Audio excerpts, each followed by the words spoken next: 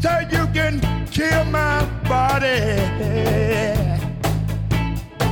but you know you can't mess with my mind.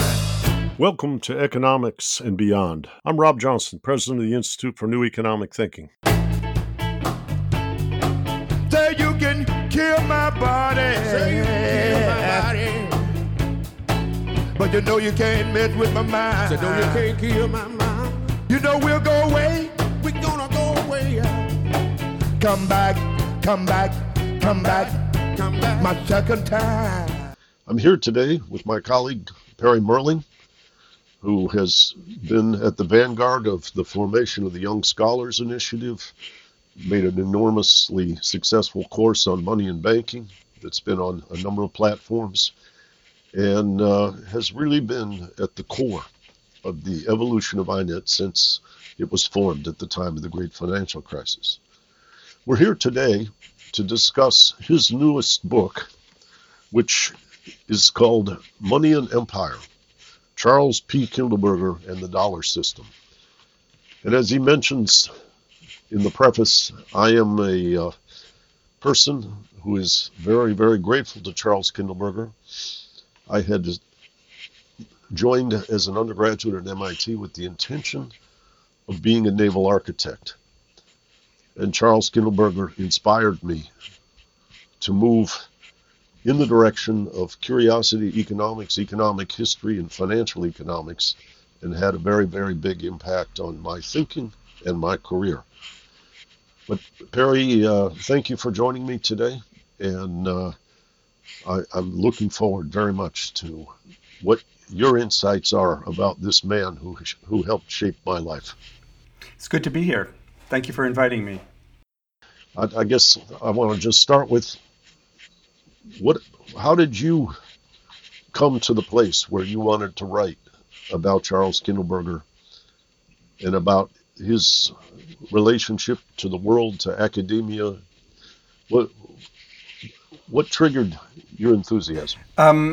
Well, I suppose it sort of parallels the creation of INET in a way. I was the initial proposal that I made in the first grant round, if you remember, was for a book that was tracing the rise of the global dollar system, period. Kindleberger was not so much a part of that. That was meant to be a follow-up to my 1911 book, The New Lombard Street, which was about the financial crisis. When I got started with that, I found Kindleberger, the Kindleberger archives. I found some things also in the Modigliani archives, some conversation between them about the future of the international monetary system. And I realized that I could tell the story in a different way, not as the story of the rise of the dollar only, but really through using his life as the arc of the story. And so that's how it kind of got started. And the reason for doing the original project was that I felt that New Lombard Street, when I finished it, when I looked at it, I realized that the global financial crisis, I had told that story as a story of the biography of the Fed, that it was created in 1913, and it was a sort of a story of its adolescence and its growing through crises and up to the global financial crisis. So it was a story of that institution. And I realized that what was missing really in that book was the global story, because I'd focused so much on the Fed. That's why I was trying to write the international money story. And I also realized that my MOOC also, which also INET published, was originally about the U.S. monetary money markets using Stigum, and it wasn't adequately international. So one of the goals that I had in the last 10 years was to extend the money view to international, and using this book as part of the vehicle for doing that, and therefore entering Charlie's mind. Charlie seemed to me, when I found him, here's a guy who actually knows something. How does he know what he knows? How can I enter that mind? How can I build on what seemed to me a very wise person? So it was. I had selfish reasons for it. There were a number of reasons converging for why to write this book. You start the first segments of the book are about the formation of Charles Kindleberger's career, life understanding, and so forth. And I guess as the Institute for New Economic Thinking, we're always interested in how unusual or creative people came to life and how they interacted with the profession and what difference they made. So over the course of this conversation, I guess we'll understand more if you can share with us what took place in the formative experience of Charlie Kindleberger that you think was important in who he became. Well, the first four chapters are about that formation. I should also just alert your listeners that although this looks like an intellectual biography, and it is an intellectual biography, and that's one of the reasons that people are interested in it, particularly people like you who knew and admired him. It's also meant to be a history of the global dollar itself, okay, all the events growing, and it's also meant to be a history of the evolution of economic thought. So in every chapter, there's these three stories are kind of intertwined. Sometimes one is more prominent. I think that so I'm trying to set the stage in the first four chapters, particularly for people who don't necessarily have an economics background, so I have to teach them a little economics. And so my strategy there was to basically follow Charlie's own education, okay, and to say, how did he learn what he knew so that the reader can be educated in the same way. So it's important to realize, so he was born in 1910, and so he sort of came to maturity in the Roaring '20s, and in New York City. He was born in New York City, and then the Depression hit, and that was a big effect on his family finances. And he was more or less alone in the world after that. His father was a very well-to-do lawyer who basically then clients don't pay lawyers in the Depression. So the family finances fell apart, and he went to graduate school at Columbia. And so I think that those years in the wilderness, I guess, from 1933 to 1937, when he's doing his PhD, are the formation, and the key people in influencing him are here H. Parker Willis, who had played a very important role in creating the Fed in the first place. And I came to believe that in a way this was a role model for Charlie, that he thought he would spend his life trying to create an international monetary system that was integrated in the same way that Willis had done for the United States, knitting together the different parts of the U.S. There had not been a central bank, of course, in the U.S. until 1913. And so that sort of, I guess, young adulthood ambition, which is pretty large, I think helps to explain a lot of what he continued on doing. So Willis was important. Angell was important, James Angell, as an internationalist, American, but an internationalist, student of Alan Young from Harvard. And I think he learned almost like a negative example from Angell, that Angell was a big supporter of the League of Nations, multilateralism, and that basically didn't work. And not only because the Congress refused to join up, but Charlie, remember, you know this, that in Charlie's mature life, he emphasized the importance of leadership, of the United States as a leader, not multilateralism, but more leadership. I think that was because of the disappointing example of Angell in a way. But then most important, I think, was John H. Williams, who was then a professor at Harvard, but he was vice president at the New York Fed. So when Charlie got his PhD, he got a job at the New York Fed. There were no academic jobs. And so he was a central banker for quite a while. And John H. Williams was his sort of not immediate boss, but was his thinking sort of infused the New York Fed at that time.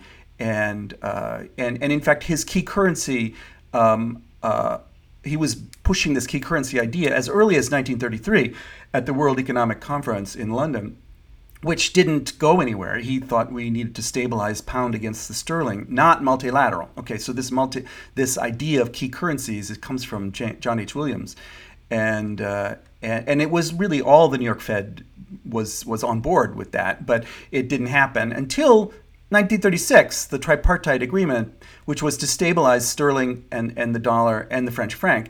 And that was really why Charlie was hired, to be sort of a staff support for the data behind that. And so that's how he started his career, was working toward international monetary stabilization inside the Fed, as a staffer, which he did for a couple of years, and then he moved to the BIS in Basel, which he had hoped to be for a long time, but war interrupted that, and he came back to the New York Fed. This time to D.C., to the Board of Governors, and worked with Alvin Hansen for a while, and then had a good war. He was in the OSS in London, and I tell that story in Chapter 3. I think that's a lot of where his empirical approach to the world got started, and his willingness to form a narrative, a view on the basis of disparate kinds of pieces of data, that you don't need a complete time series or to give advice to the generals about where to bomb in order to hurt the German war effort. You can't wait for all the data. You have to piece together this and that, and I think his intellectual formation, that was very key for the style when he became an economic historian later on. That was the style that he was, he was not really one ever for digging in the archives. He was reading all the stuff that other people dug up. They were like the field reports coming in from that he was an intelligence analyst, sort of putting together. Well, what does this all add up to? And so I think that was an important formative too. And of course, that's not really. He's not an economics job. It's an intelligence analyst job, and he was cleared for Ultra, so he was a very high-ranking intelligence officer, and traveled with General Bradley after D-Day on the continent, and then came back in the State Department, and was the head of sort of reconstruction of Germany and Austria, the division inside the State Department. And ultimately worked under General Marshall in getting together the legislation for the Marshall Plan, which almost killed him. It was so much work. But and then he started his academic career in 1948. So all of that stuff, you were asking about formation. Okay, this is a guy who has so many influences, right? Before he's 38, that he's in the war, and he's in the State Department, and he's in the Fed, and he's in the BIS, and the world is a chaotic time. Okay, so none of these influences are not integrated yet. They become integrated, I think, throughout his academic career, that he'd had enough excitement. So sitting in his chair in his office at MIT writing books was perfectly fine with him, because he'd had enough excitement, I think, for the first 38 years. And by then he had 4 children too, so he just settled down and stayed there. You met him many years after that, but you asked about the formation, and so I spend, I think there is a sort of inspirational. I'm inspired by that, by somebody who he had to adapt. This world is not. It's not easy to have a life of a scholar, and so you try to do it where you can, at the Fed or in the State Department or even in the Army. So you're adapting. He's a very resilient and I think sort of emotionally stable person, not given to defeatism. And this is where it was all formed, in those early years. So my strategy in writing these books, this isn't the first time I've tried to do this sort of thing, is I think the juvenilia is extremely important, right? Instead of saying, well, what are the most famous books? Let's focus on them. I say, what are the least famous books? What are the stuff he was writing when he never thought anyone was going to read it? Then you can find out, where he came from. And so I spend a lot of time on that, digging up, details from his childhood and who his friends were and things like that, what life was like at Columbia in that period. And that's not just, idle curiosity or adding color. I think it helps to understand the mature man, where he came from.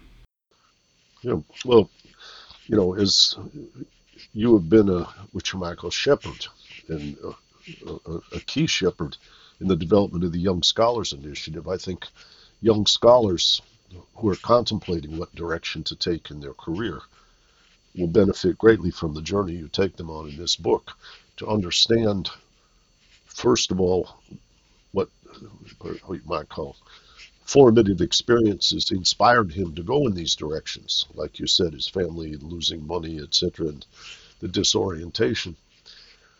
The second being, which you might call the inferences or the patterns he recognized from his experience in the field. And then the question of becoming an academic. I guess I would say he's on a different trajectory than many people in the post-John Hicks and Samuelson era, where quantitative, particularly conceptual modeling, is really at the vanguard. And when he comes to a place like MIT, he's really interfacing with people whose quantitative skills are their gift and their focus. What was it like for him to be almost speaking a different language of economics than most of the faculty who were his colleagues? Well, he joined MIT in 1948, and what we think of as MIT today as this high-powered statistical modeling, mathematical modeling, that was really not the case in 48 yet at all. And in fact, I should maybe back up and say his idea of joining academia was to keep a foot in the public policy world that he had been in for 12 years. He had been a civil servant, really. And he wanted to basically do the same kind of work he had done in government, except in the university now. And so he wanted to have a foot in both worlds. And then, because he lost his security clearance, he was unable to get him to do any government work anymore. So he had to really commit to academia now. He had tried to get other academic jobs. He had interviewed at Yale and also at Princeton, and the faculty there were always they responded negatively to him because he was supporting the Marshall Plan, and they were saying, all we really need to do, we don't need the state involvement here. We should just let the market work. And so they wouldn't hire him. Okay, MIT was willing to take a flyer on this guy, basically, and he didn't have a job interview, really. They just took a flyer on him.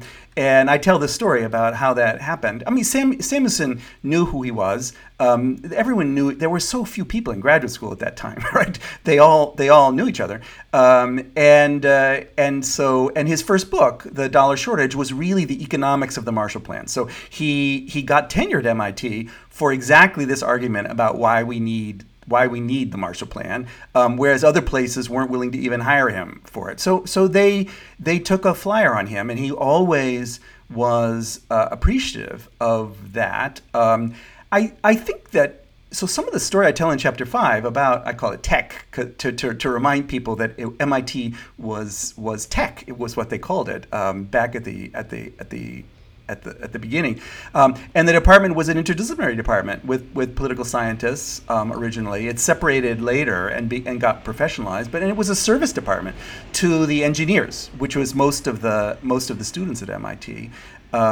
And Samuelson's famous textbook, which he wrote in 1948, was intended to be like, well, how can we teach economics to engineers? Okay, well, engineers are used to this sort of training, so let's create a textbook that's appropriate for them. That textbook then became the best-selling textbook and took over all the departments. I don't think that was Samuelson's intention at the beginning. It was really to teach economics to the engineers. And there was other things about the early days in MIT that I uncovered.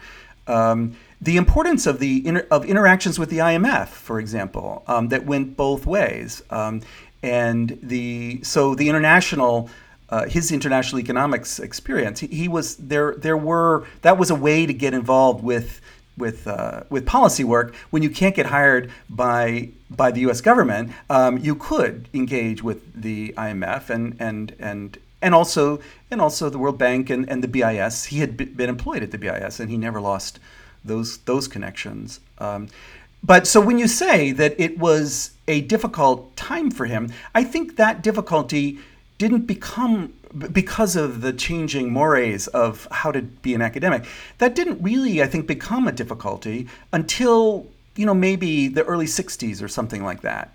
So because it was actually 1966 when MIT made a very specific decision, the department, like, we are going to really grab the brass ring and try to upgrade and be the place that ambitious young graduate students are going to want to come, and we're going to provide this kind of training that will separate us from the pack. So it wasn't really until 66, and at that time, Charlie is 56. Okay, and he is and he is willing to. He goes along with this, but he realizes there's not that much place for him in a department like that. So he tries to go into administration for a while at MIT, and he sees the writing on the wall with the student uprising and says, "I don't think it's a good time to be an administrator." So he goes. He takes a year's leave and goes to Atlanta to teach in the historically black colleges. That's when Martin Luther King is assassinated, and I think that was a big turning point in his life too, where he recommitted to the scholarly life. Okay, instead of saying, "Okay, I guess I'm a washed-up dinosaur," he said, there's important stuff that's happening. And particularly also the dollar system was coming under attack at that time. And so I think he recommitted. That year away was a period when he recommitted. And when he came back, that's when he wrote The World in Depression. That's when he started that line of thinking, which is what we remember him for, The World in Depression. And then after he retired, 78 was, he was forced to retire in 1976 because of the mandatory retirement. And so Manias, Panics, and Crashes, which is probably his most famous book to the general public, was a work of retirement in order to make a little money, because he had a rather meager pension. But also he's on his own now. He's no longer sort of has to be a team player at MIT. He's retired, so he can do whatever he wants. So and then the work that he calls his chef-d'oeuvre, the Financial History of Western Europe, it comes after that, and then he's elected to be the president of the American Economic Association. So he had a good.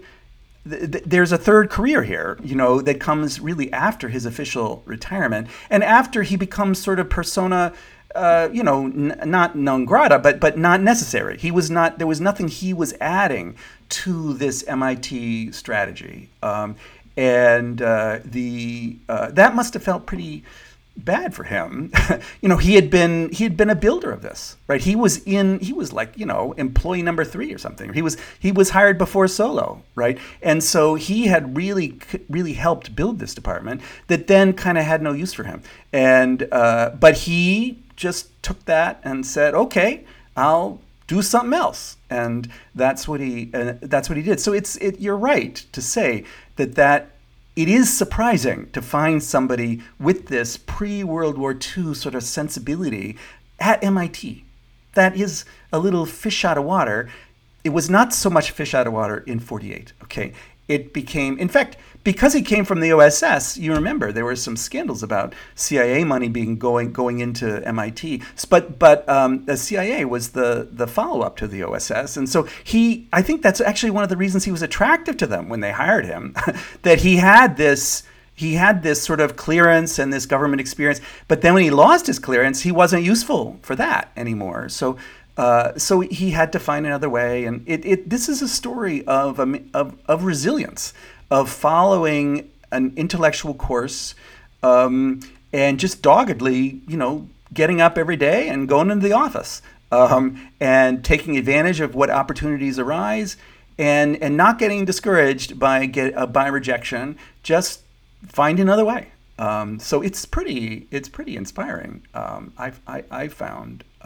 But so young scholars, you're speaking about young scholars. So this mathematical and statistical modeling kind of hegemony that's taken over education is every department you have to get trained to a certain level. The question though is sort of, where do the ideas come from? Okay, and these are techniques, right? So they're techniques but where do your ideas come from? And I think that there were people at MIT, graduate students at MIT, who really did appreciate him as a man of ideas, right? That you could talk to him about your research. You then had to go to someone else to help you with the econometrics and the mathematical modeling, but he could think without writing down equations. He could think without running regressions. And that was a pretty unusual skill. And so that's partly what the book is about, is, understanding, here's a guy who was right about a lot of things, even when his more technically trained colleagues were not. Why was he right? How did he think about the world? What was it that he knew that I need to know, and I need to enter that mind? And so that's the payoff for me, is feeling like I know how he thought now, and so I can do it myself. That's what's made it worth it for me. It's not just because I like writing intellectual biographies. No, I'm trying to learn monetary economics. And he taught me in international economics really most of what I know now through this project. Not that I was ever his student. Yeah, I had the good fortune of coming on scene in the fall of 1976 at MIT, and about a year later. So he had just retired. Yes. Okay.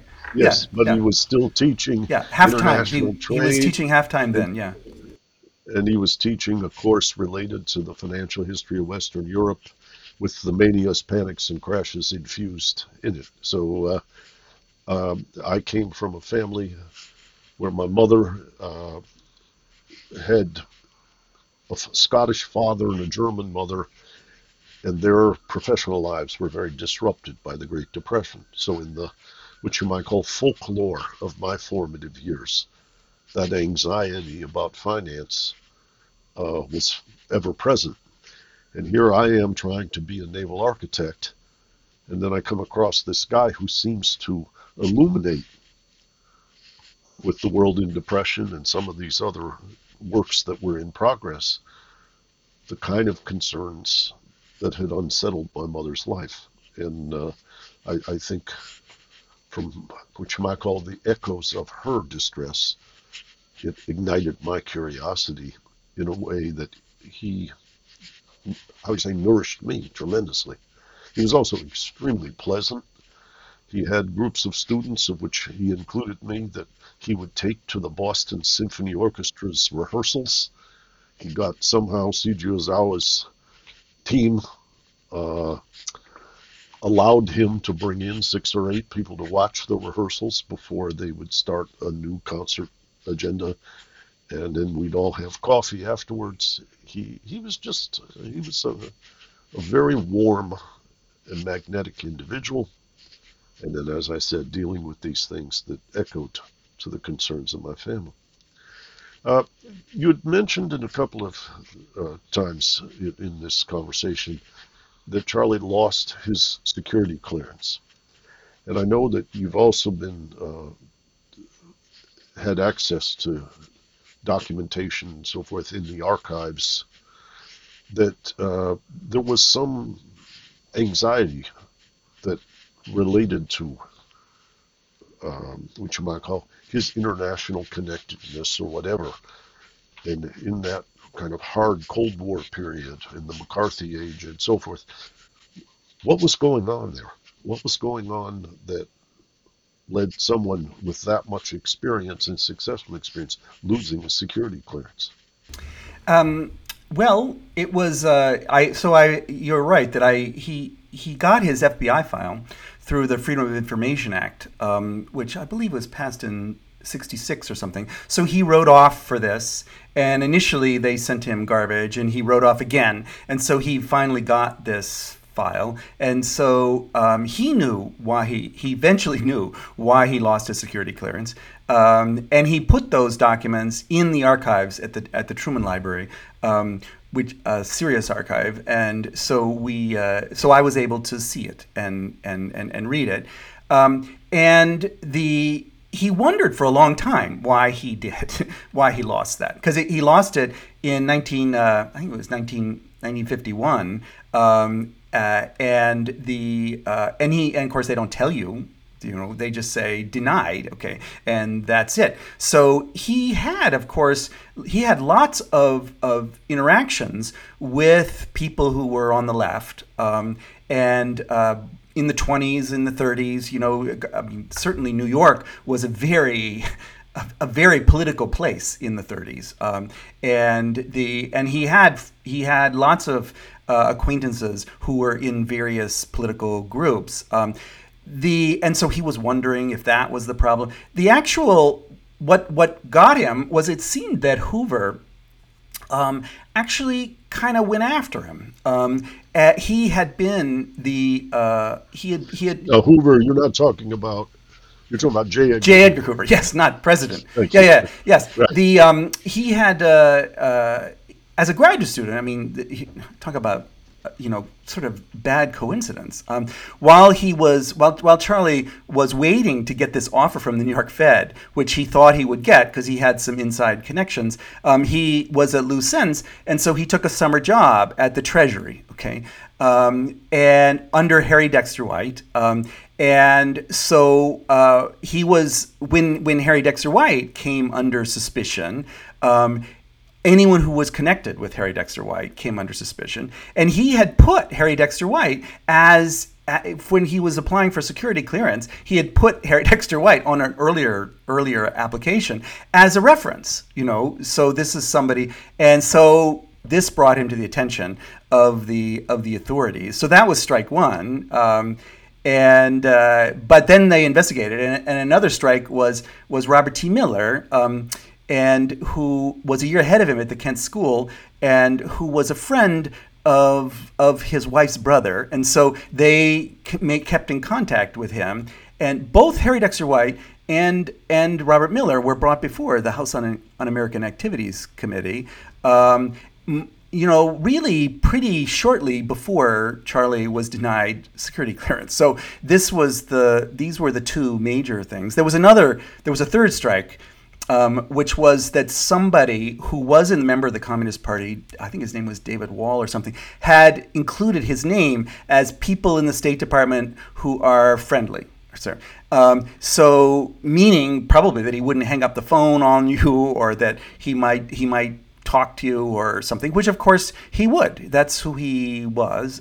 That's not to say that he was working for the U.S. Communist Party, much less a spy for Russia or anything like that. But those were the three strikes that then ruled against him. Now it turned out, although all that information was available to already when he got the security clearance to work with the Marshall Plan, okay? But the people who ran the Marshall Plan overruled it, and they said, look, this guy, we need this guy. None of this amounts to anything, so we're going to approve it, okay? And so he thought that would happen again when he applied 3 years later, and it did not, because there were different people who were reading the file, and so he was denied. So and this is, as I mentioned earlier, this is a devastating kind of blow for him, not only because he had been cleared for Ultra. He was a very high-ranking intelligence officer,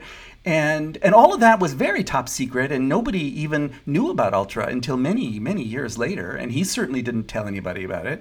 But none of that mattered, and he had a Bronze Star. He was kind of a war hero. Okay, so this was personally, I think, painful, but it was more painful because it meant that he couldn't have the life he was planning to have with a foot in both worlds, and so he had to find another way. And I think many of his friends, were also brought in under this, and their lives were also very disrupted by this witch hunt. And some of them lost their jobs permanently. So he was relatively lucky that MIT was not only willing to take a risk on him, but they were willing to give him tenure, at a time when the witch hunt was getting people thrown out of their of there. So that's another reason to be kind of loyal to MIT, and he was a loyal sort of guy, in his character. But that was. That's also useful to remember that those times that it swept in a lot of people who had really tremendous contributions to the United States government service, and to be not having their service, I think was a loss to the United States. It's you see that as part of another obstacle he had to overcome. In his interactions at MIT after losing the security clearance, did that create barriers to his collaboration with colleagues? Were they, if you might say, embodying a caution light about, Charlie's not. There must be something unsavory, did it? I don't think, in terms of the economics department, I don't think that none of them thought that he was unsavory. Okay, Samuelson, Solow, none of them. But there was a very important impact, which is that Center for International Studies, okay, which was sort of like the center of social science research at MIT. Took CIA money, okay, and you had to have a security clearance, okay, in order to be a part of that operation. And so, for example, Walt Rostow, who he hired, he had been a wartime buddy of his in London, and so Walt Rostow was part of that, and he couldn't be a part of that. So he had to find his intellectual community basically down the river at Harvard, or rather up the river, I suppose, at Harvard, at the Center for International Affairs, and so he did, and he also taught at Tufts, so he had to. Luckily, Boston is a pretty, there's a lot of intellectual community that you can find if you look around for it, and so he did, and his. But these were, I would say, these are more institutional barriers than a notion that he was an unsavory character. Okay. Yeah. Yeah, I remember Charlie inspiring me to cross-register and take a number of courses at Harvard that were related to international affairs or the development of multinational enterprise. In particular, Richard Caves taught a course that was quite interesting and deep dive. And I remember he had a student, was it Stephen Heimer, who had written about multinational enterprise.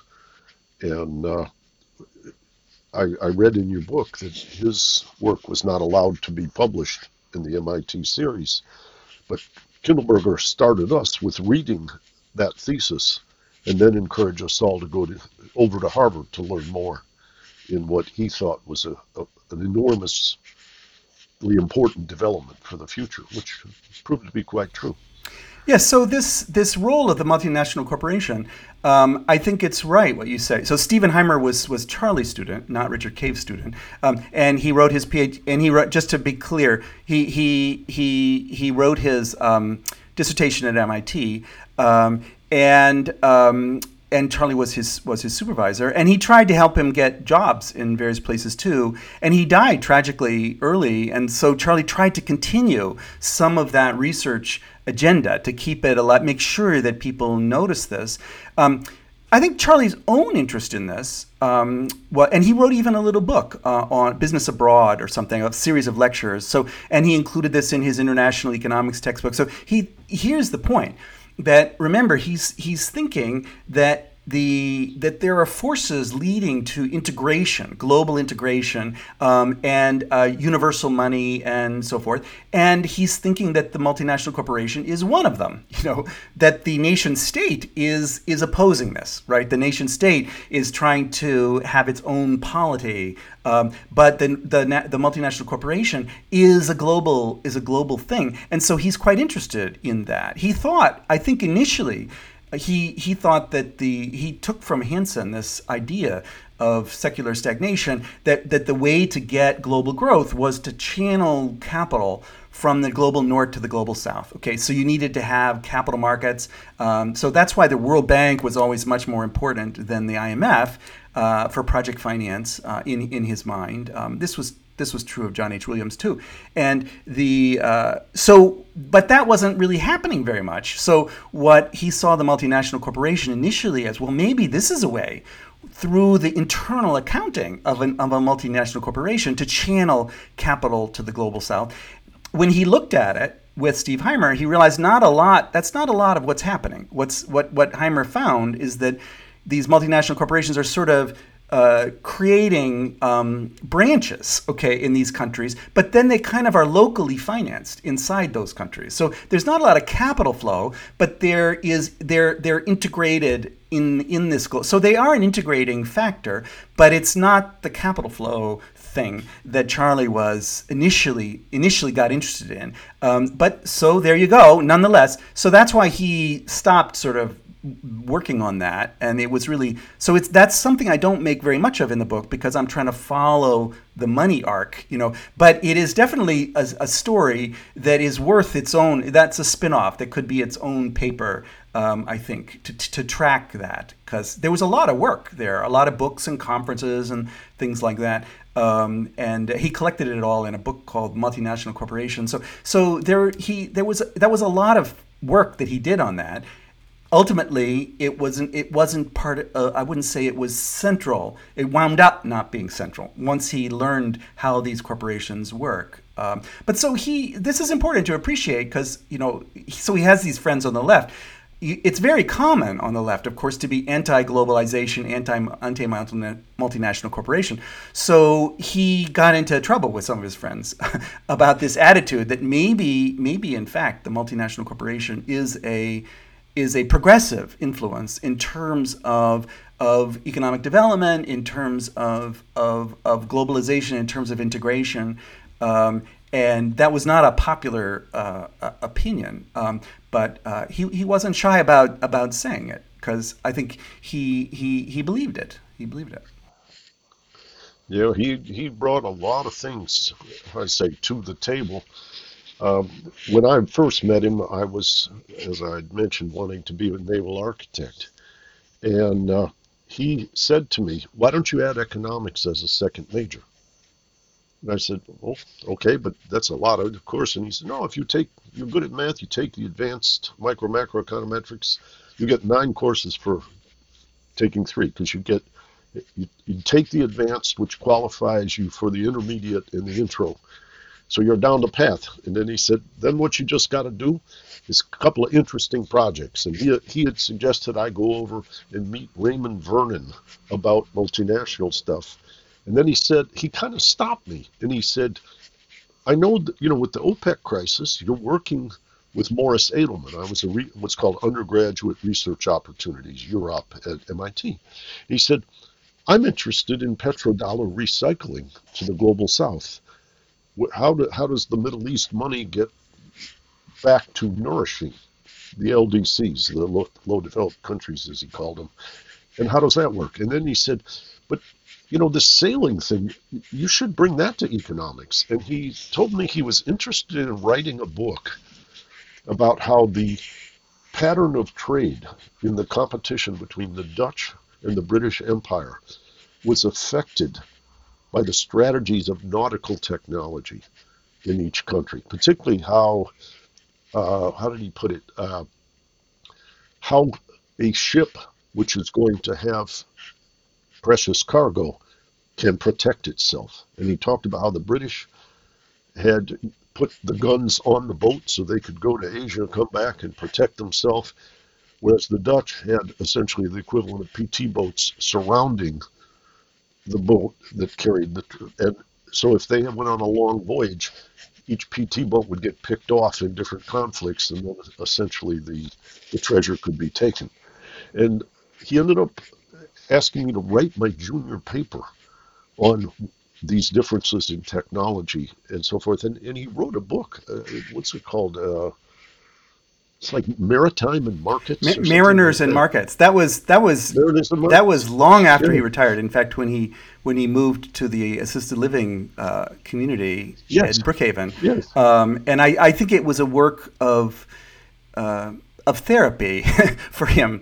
To his wife had had a stroke, and he had to leave his beloved house in Lincoln, and so it was returning to a childhood interest. He was an amateur sailor, That's right. and Yeah. he Yeah. loved that. He often said that his only regret in life was that he never had enough money to buy a sailboat. But he rented sailboats sometimes and went on and did these cruises with family and friends. And when he was when he was in college, he in fact was on a merchant steamer 2 summers. So this was a summer job. Traveling the world as a deckhand, and that was he. In fact, he says a funny thing in his autobiography. He says, "For me, international economics began in 1929." Okay, and of course, you might think, well, so it's the Great Depression that made him aware of the internet. But that's not right. That's when he was on the first trip, that he got interested in the global world on these boats. And he traveled to Leningrad, and met, the Soviet sailors. And of course, the crew in these boats is very international. And pretty rough people too. So but he loved it. That was an incredible adventure as a college boy. And excuse me. So sailing to him always had these other resonances. Of and I think it's even there's certain psychological resonances, right? When you're a sailor, so that you're controlling these forces that could kill you, if you don't control them correctly, and you could capsize, or and you're sailing into the wind too. So the wind is trying to push you this way, and you can actually go into the wind if you are appropriate, have the appropriate sails and so forth. And so I think there's a psychological satisfaction, and maybe we could think that I told you about his resilience, maybe in his life obstacles. Maybe another way to say it is that he was prepared to sail into the wind, okay? And to find, the setting of the sail that would allow him to make forward progress, even when the wind is blowing straight in your face, And so that image, which is from childhood, sailing around Buzzards Bay, actually, with friends, he was a lifelong sailor, so it gave him something. There was something nourishing about that particular kind of sport. Well, that's how he actually. I was a student in his class, but not outspoken in anything about sailing. But he had seen a picture of me on deck in Annapolis as part of an MIT crew at a regatta where MIT had, I believe we were either first or second, but we had placed, and it was covered in the school newspaper. And when he asked me about this maritime technology becoming my junior paper, becoming a major, he also told me that the person who should be my advisor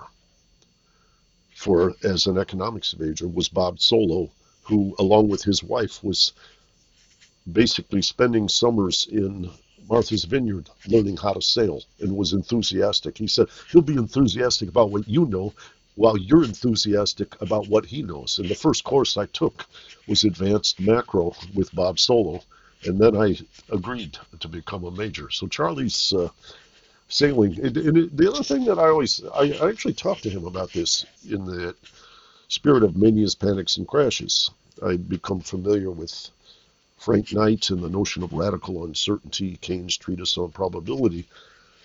And we had a discussion one day about when you're sailing, whatever the meteorologist says, you go out and you basically have to keep an eye on things and improvise. You're not in a structure where meteorology or whatever was strong enough that you know what's going to happen. But he said to me, the interesting thing about sailing, how did he put it? You can't get scared and go down below because things will get worse. You have to stay on deck in that uncertainty. And I said to him, yeah, that's like people in a financial crisis, isn't it? They can't go run and hide. And he laughed. But I remember the sailing analogies being ever present in his teaching and in our conversations. And it's interesting that you bring that formative experience. He never really talked to me about his formative experience. He talked about his passion for sailing and for nautical issues, but not the things that you've shared with us here today. He didn't talk about himself very much. I mean, that was I think that was part of his character, that he was raised. You're not meant to be boasty or don't assume that people are interested in your life. That's sort of narcissistic, and so he restrained that. I think that's actually one of the reasons his autobiography is not very revealing, okay? Because I think he, after a lifetime of not revealing stuff, he's not going to change when he's 80 years old and writing his autobiography. So there's facts and figures there, but not much of a psychological portrait. Let's talk a little bit about this notion of what does finance look like. As an engineer, I could see these models about a terminal condition, optimization, backward induction from the terminal condition, creating the prices, and all these things that were even before stochastic, the kind of notion of how dynamic optimization happens. Charlie didn't seem to embrace the capacity of finance to see into the future. That Knightian uncertainty kind of mindset was there. Many people often compare him with Hyman Minsky, who was another person more in the realm of radical uncertainty. Were they colleagues? Did they work together? Were they kindred spirits in the unfolding of each of their careers? Well, I think they were kindred spirits. I mean, I actually have just written a spin-off on exactly this point that will be a paper soon. They were both sort of formed in pre-war, so they share that sort of American institutionalist sort of upbringing. Hyman was 9 years younger than Kindleberger, and so the war disrupted his PhD. Whereas Charlie finished his PhD before the war, Minsky didn't until after the war, and his supervisor was at Harvard, was Schumpeter, who then died on him, and so it was Hansen and others who he ultimately came under the wing. So I don't think that Charlie knew anything about Minsky until he started writing Manias, Panics, and Crashes. And he says himself that he learned about him from, the name is escaping me, the fellow who wrote The Bankers, Martin Mayer, that he mentioned to Martin Mayer that he was writing this thing about he wanted to write this book about Manias, Panics, and Crashes.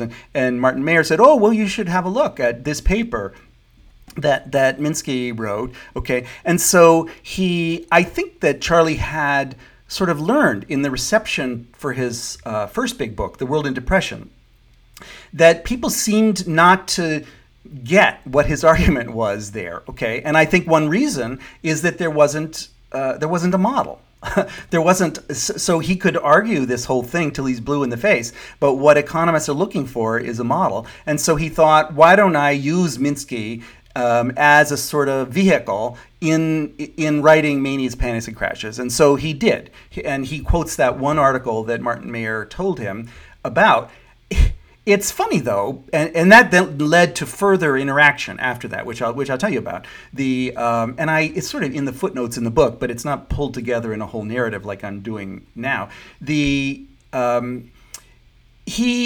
article that he hangs everything on, however, is an article that Minsky wrote in 1966, when he hadn't yet fully formed his own ideas. So the financial instability hypothesis, this idea of hedge, speculative, Ponzi finance, none of that is in this early article. This early article is an attempt to try to get financial instability into a sort of Hansen-Samuelson multiplier accelerator model. So it is a model, but it's not mature Minsky. Okay, it's Minsky on the way somewhere.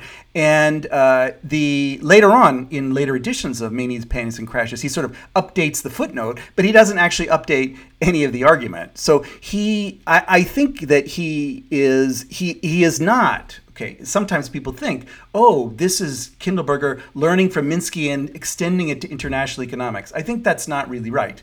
That Kindleberger wrote Manies, Panics, and Crashes, as a work of retirement. He's 65 years old. He already has views on international crises that come from his own thinking and transmission internationally and so forth. And remember, Minsky is entirely about domestic, and it's about business cycles. It's about the financial forces that are causing business cycles and increasing fragility of business finance, so that a little displacement can, whereas Charlie is about international, and it's about how large events like war and reparations are causing structural displacements that then lead to booms and crashes. So he's thinking about depression. He's thinking about war, and not about business cycles in the United States.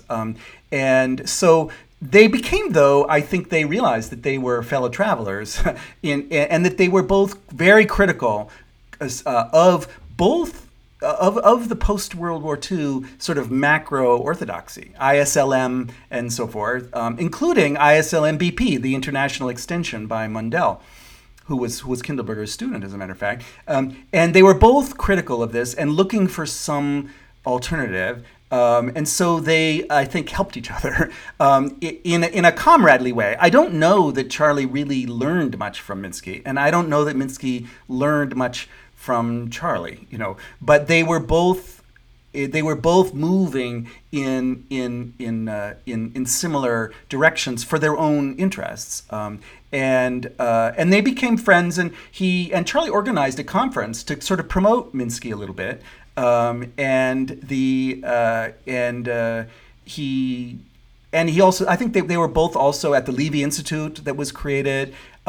And so I think they became friends, but I wouldn't say that they were collaborators or anything that close. They were both busy with their own agendas, and not to be deflected, from their own agendas. But they realized, a common spirit.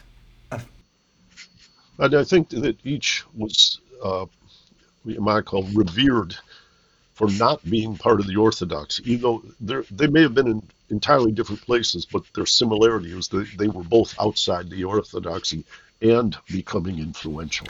And appreciated. Both Keynesian and monetarist orthodoxy. I mean, they're both, in their politics, they're sort of more sympathetic with the Keynesians, than with the monetarists. But they were not sympathetic with the mechanical version of Keynesianism that became the dominant form in the post-World War II period. Yeah. I found it very interesting to be exposed to him and at MIT.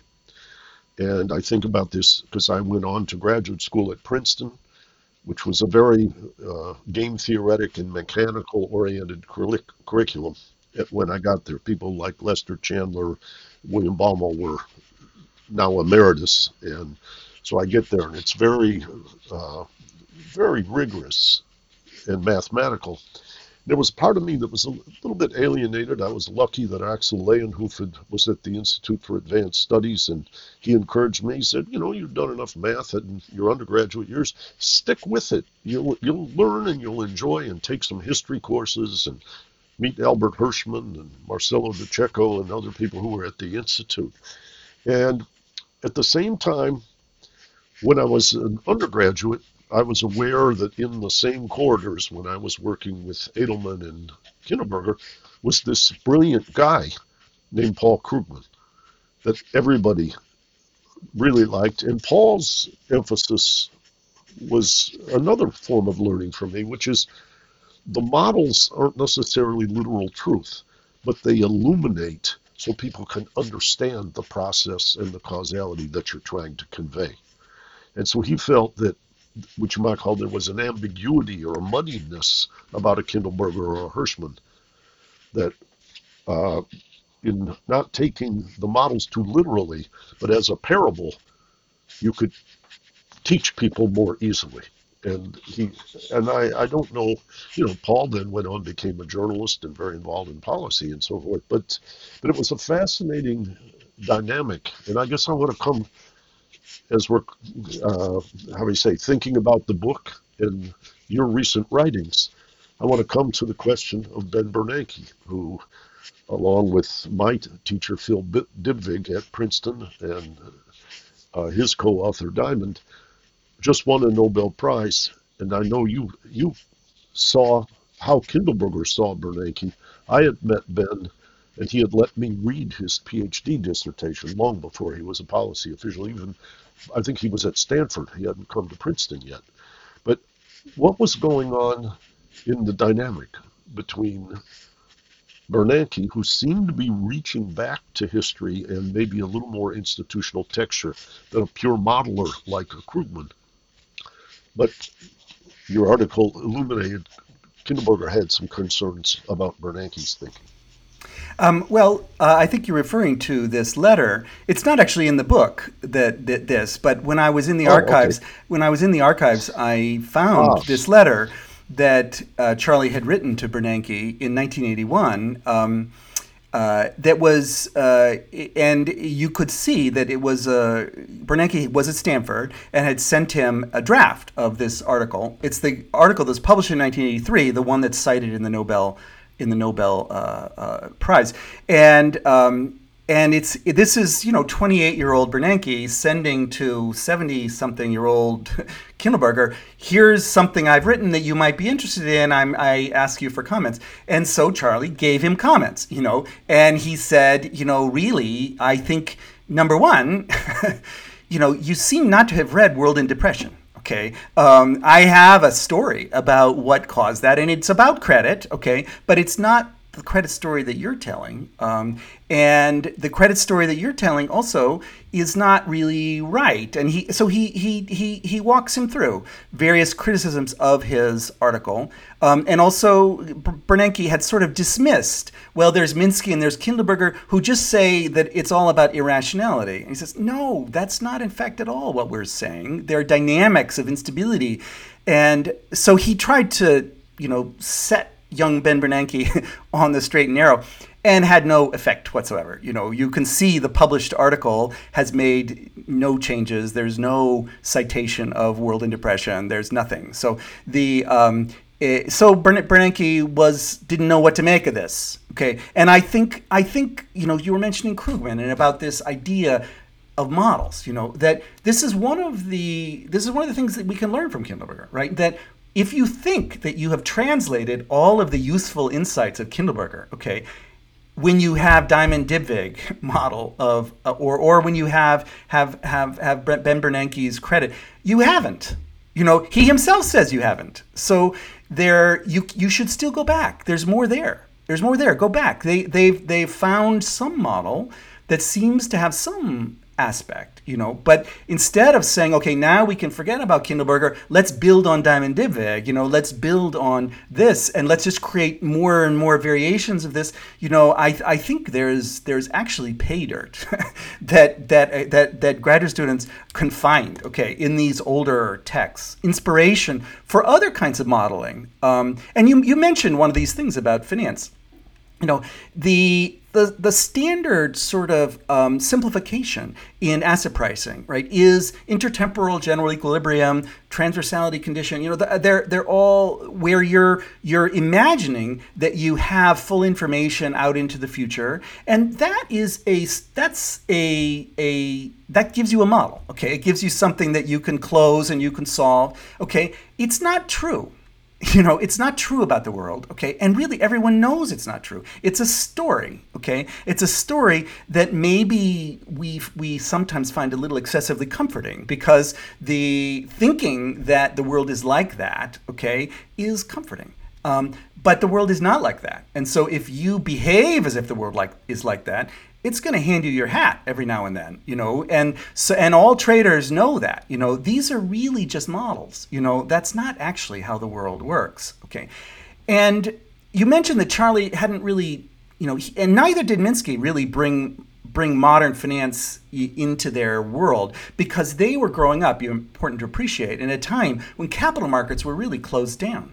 In the Great Depression and in World War II, the capital that flowed internationally, this was government finance. It was not commercial finance, not a commercial logic. Okay, capital markets recovered really fine, in the 60s and so forth, and modern finance sort of got going in the 70s, which is when I said Charlie's career is already tailing down. So he's really much more on the money side of the world. Okay, and where you're thinking about payments, you're thinking about short-term capital flows in order to keep reserves from flowing. So he comes from a money and banking more place, and not about asset valuation of stocks and bonds and things like that.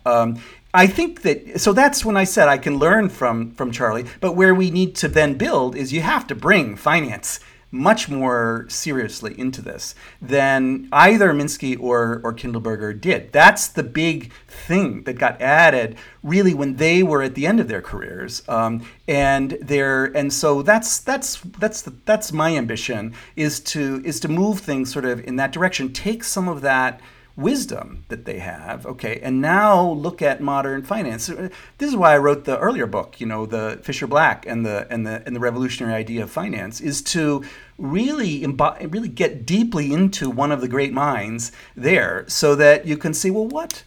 Okay, now we can think. Remember that Kindleberger and Fisher Black are at MIT at the same time. Okay. I took courses from both of them. and so there's some intellectual, cross fertilization somewhere, and maybe just in the minds of their students, like you, that you could see, there's something each one of them seems to know about the world that seems right. Okay, and yet they seem also in contradiction. So how can this be so? And of course, that's how thought advances. Like, how can this be so? How can this be so?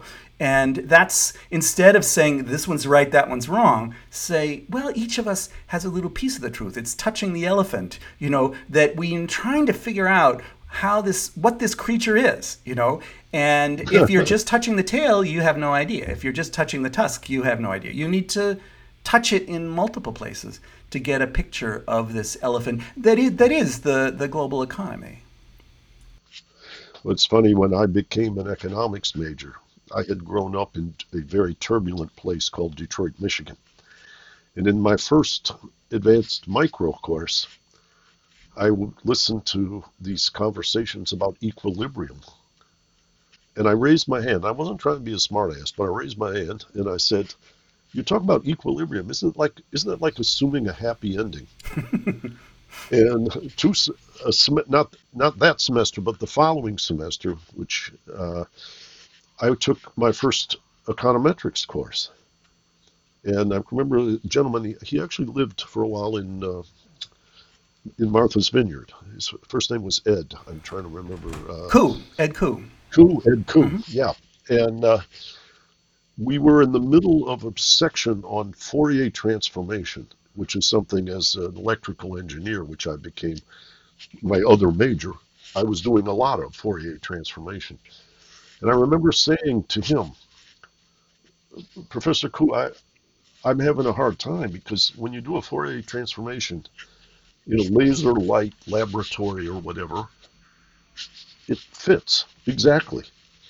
And when you do it with time series data in economics, the answer, it just looks like mud. It doesn't look like it. And so there was something about the formalism that I was curious to learn, but I thought it applied very well to engineering or boat design or aerodynamics. I didn't find it transportable with the same kind of, what you might call, quality of result when it came to economics. And then meeting Kindleberger, who was coming from another direction, or meeting Fisher Black, whose course on options and so forth I took at the Sloan School, I just kind of how would I say, I didn't feel like I needed certain answers, but I was skeptical about whether economics could teach me about what happened in growing up in Detroit, because it never felt like an equilibrium. It felt like an avalanche. I don't know if you know that I was born in Detroit, but Ah, we only lived there a couple of weeks, so I don't remember any of it. well, But it's on my birth certificate still. But the um, so Charlie viewed, I mean, as an American institutionalist, his image of the economy is much more biological, okay? It's than engineering, right? That it's about institutional evolution.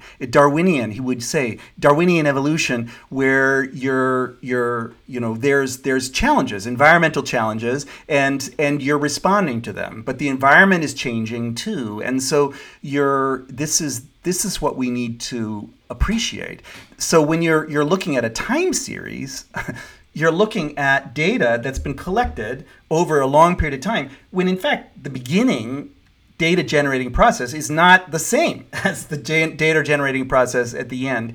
Yes, there's a GDP, in each place, but assuming that these data are being generated by the same process, and therefore you can use a transformation, that's what you're assuming when you're doing these Fourier transformations, right? That there's an underlying constancy, which he would deny. And of course he denied that because he grew up in the Depression and World War II. It is these moments of discontinuity are formative in his idea about how the world works, and not the transformations in the after World War II as well. I mean, remember that the European currencies were not convertible until 1958, and that and then Nixon takes the U.S. off gold in '71. This is a big transformation, and then the Volcker shock of '79. It just seems unlikely that the resulting data series is the result of a stationary process, and so you can throw this math at it, but what knowledge are you going to get out of that? Is this really the right method? It depends on what questions you have, of course. But for him, I think he sometimes would pretend that he never retooled when economics moved in this mathematical direction. He never retooled. I think he never retooled because he never saw the reason for it. That he had, in 12 years of government service, played a very important role in shaping the post-World War II institutional structure, and without the help of advanced mathematics and econometrics, and so did everyone else in the New Deal. So he knew that the old ways could work. They could really, they could help you, and so he was never, that impressed. And in fact, late in life, I quote some of this in the book too, he of course couldn't say that so much when he was on the MIT faculty, but later on, when he was not on the MIT faculty, he would say things. I use this as an epigram in one of the chapters. The day of positive economics, okay, is not yet. We don't have enough knowledge of how the world works to know that if you change this dial, this thing will happen. We don't know that. We don't know that. We know very little about. There are some things maybe that we can build on, but they're very primitive and they're very fundamental, and that you can rely on. That's how he was thinking in his third career post retirement, and he was quite evangelical about that. So he and maybe he encouraged you because you were good at math, and he felt that this wasn't, and you could do history too, right? And so this was not somehow distracting you from learning about the world, and maybe some of it would wind up being useful. So he was not. He didn't view this necessarily as the enemy. In that sense, he's not actively heterodox or something like that in the way that sort of Minsky kind of became. And why isn't he? Well, because he's a central banker. He knows how central bankers think. He knows how the economists at the State Department think. Like, that's not heterodox. That's just useful. So he never felt himself to be he was an outsider. He was on the fringe of academia, okay, but he never felt himself to be somehow not part of world history. I think he did feel that he had ancestors, and that he would have a legacy also that would follow after him, despite the fact that he was on the fringe during a certain historical episode. And he had that long view, and I think he was right about that. And I told you started this by asking how did I come to this. That I wasn't originally going to do Kindleberger. I was going to do the global dollar. And when I found Kindleberger, I found somebody who really helped me do the global dollar. And I think he will help the people who read the book too. That to understand what are the dynamics that are driving this. That the key currency approach is kind of correct and has been proven by history. And so the insistence on sticking with Mundell-Fleming or jazzing it up by now let's add another tweak or here, that's how academia works. But it's you should look outside the window a little bit and get some historical perspective and appreciate there are other ways of thinking about the world that might give you more, that might get to the core of what's happening better. Yeah. Well, I know years later I saw a report that David Collender and Bob Solow wrote, and they had surveyed economics graduate students about what did you need to know, and basically 90 or 85 to 95% said you need to know statistics and math and be good at those things. Only 13% said you need to know anything about the institutions of the economy. But I was one of those students. I was at Harvard then, and I took that survey. Yeah. Well, I found that fascinating, and then as I moved along, when I was at graduate school at Princeton, I went down to Rutgers, and Paul Davidson was talking about the lack of ergodic stability, and he was writing a book about Keynes. And then later on, through the economist Peter Kennan, I met Paul Volcker, who liked to go fishing. He had a nautical propensity as well. But he really was not at all convinced by what you might call the efficient markets or stable, ergodically stable dynamic programming or any of that kind of stuff. I felt like having known Charlie a little bit helped me feel comfortable in getting to know Paul Volcker. And as you sure, he's a central banker. He has a central banking kind of view of the world that central bankers know, as Bagehot said a long time ago. That money doesn't manage itself, and Lombard Street has a lot of money to manage. That it's a system that tends to crisis, and so it needs to be watched. And that's something that's not really in the economic models, but it's in the world. And central bankers cannot avoid it. That's, in fact, the center of their attention. And Charlie had a big lesson in that, at the New York Fed and at the BIS, which he never forgot. So he's a central banking sensibility, I would say. And naturally that would connect with Paul Volcker.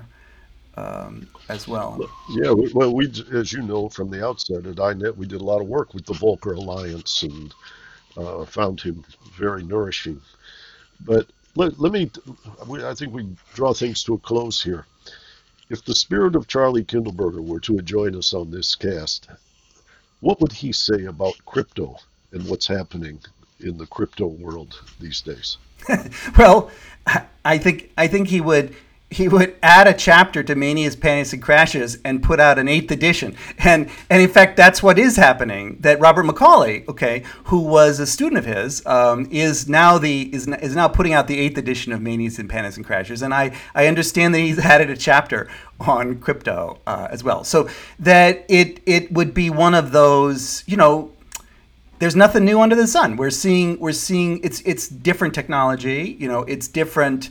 All of this the formal structure, but it's not something we haven't seen before. Okay, and he would analogize to previous crises. So the displacement that got crypto started, I imagine he would talk about the global financial crisis and the response to that, which was zero interest rates in the global north, and so that crypto grew in that kind of unusual experience, but that's not going to go on forever. And now we're in the discipline phase, and we're finding out, what was real and what wasn't, and most of it was not. Bitcoin was supposed to be a kind of digital gold. I remember when students were with this. So this is before FTX and modern stuff. That it's an asset that's nobody's liability, and they were often analogizing to the gold standard. And of course, Charlie knew how the gold standard worked, and he would say, "It's not really right to say that gold was money. Sterling was money." Okay, and what is sterling? Sterling is a promise to pay gold. Okay, it's credit. It's a form of credit. And under the dollar standard, it's the same. Under Bretton Woods, the dollar was a promise to pay gold. When you took gold out of the picture, it's still a promise to pay. So it's a credit system, really. And so Bitcoin is not the notion that you're using wrong monetary theory if you think that Bitcoin is going to challenge the dollar. That's not going to be right. That's not going to work. And I told my students that when Bitcoin, and so I didn't pay attention to it because of that. Because this claim that it was going to replace the dollar seemed to me so obviously false. But it did other things, So they created this little parallel bubble universe, and then the stable coins came along, which created a bridge between fiat world and crypto world, which really blew things up, which is now collapsing, that we're seeing. So you'll see this chapter by Bob McCauley in Manias, Panics, and Crashes. I think he is trying to channel Charlie in thinking about this this issue. Excellent. Well, thank you for that. Thank you for writing this book. Thank you for all you do for INET. I'm sure they will enjoy hearing your thoughts today in the Young Scholars Initiative and beyond. But Perry, you've been an enormous contributor to INET, and you've been an enormously interesting writer about finance throughout your career. And I'm very grateful to know you, and I very much admire the work that you do. Well, thank you, and thank you for INET's support. It's made a big difference these last 10 years. It really has. Well, you've made a big difference. So we got value for money. This isn't crypto. This isn't crypto scholarship. This is the real thing. At any rate, let's adjourn for today. I look forward to the next chapter with you down the road. Maybe we'll bring on Bob McCauley and do a three-way discussion of. Sure, that would be great. That would be great. Augmented Manias, Panics, and Crashes. That'd be fun. Bye-bye for now. And check out more from the Institute for New Economic Thinking at ineteconomics.org. And I'll tell it and speak it and think it and breathe it and reflect from the mountains so all souls can see it. And I'll stand on the ocean until I start sinking. But I'll know my song well before I start singing.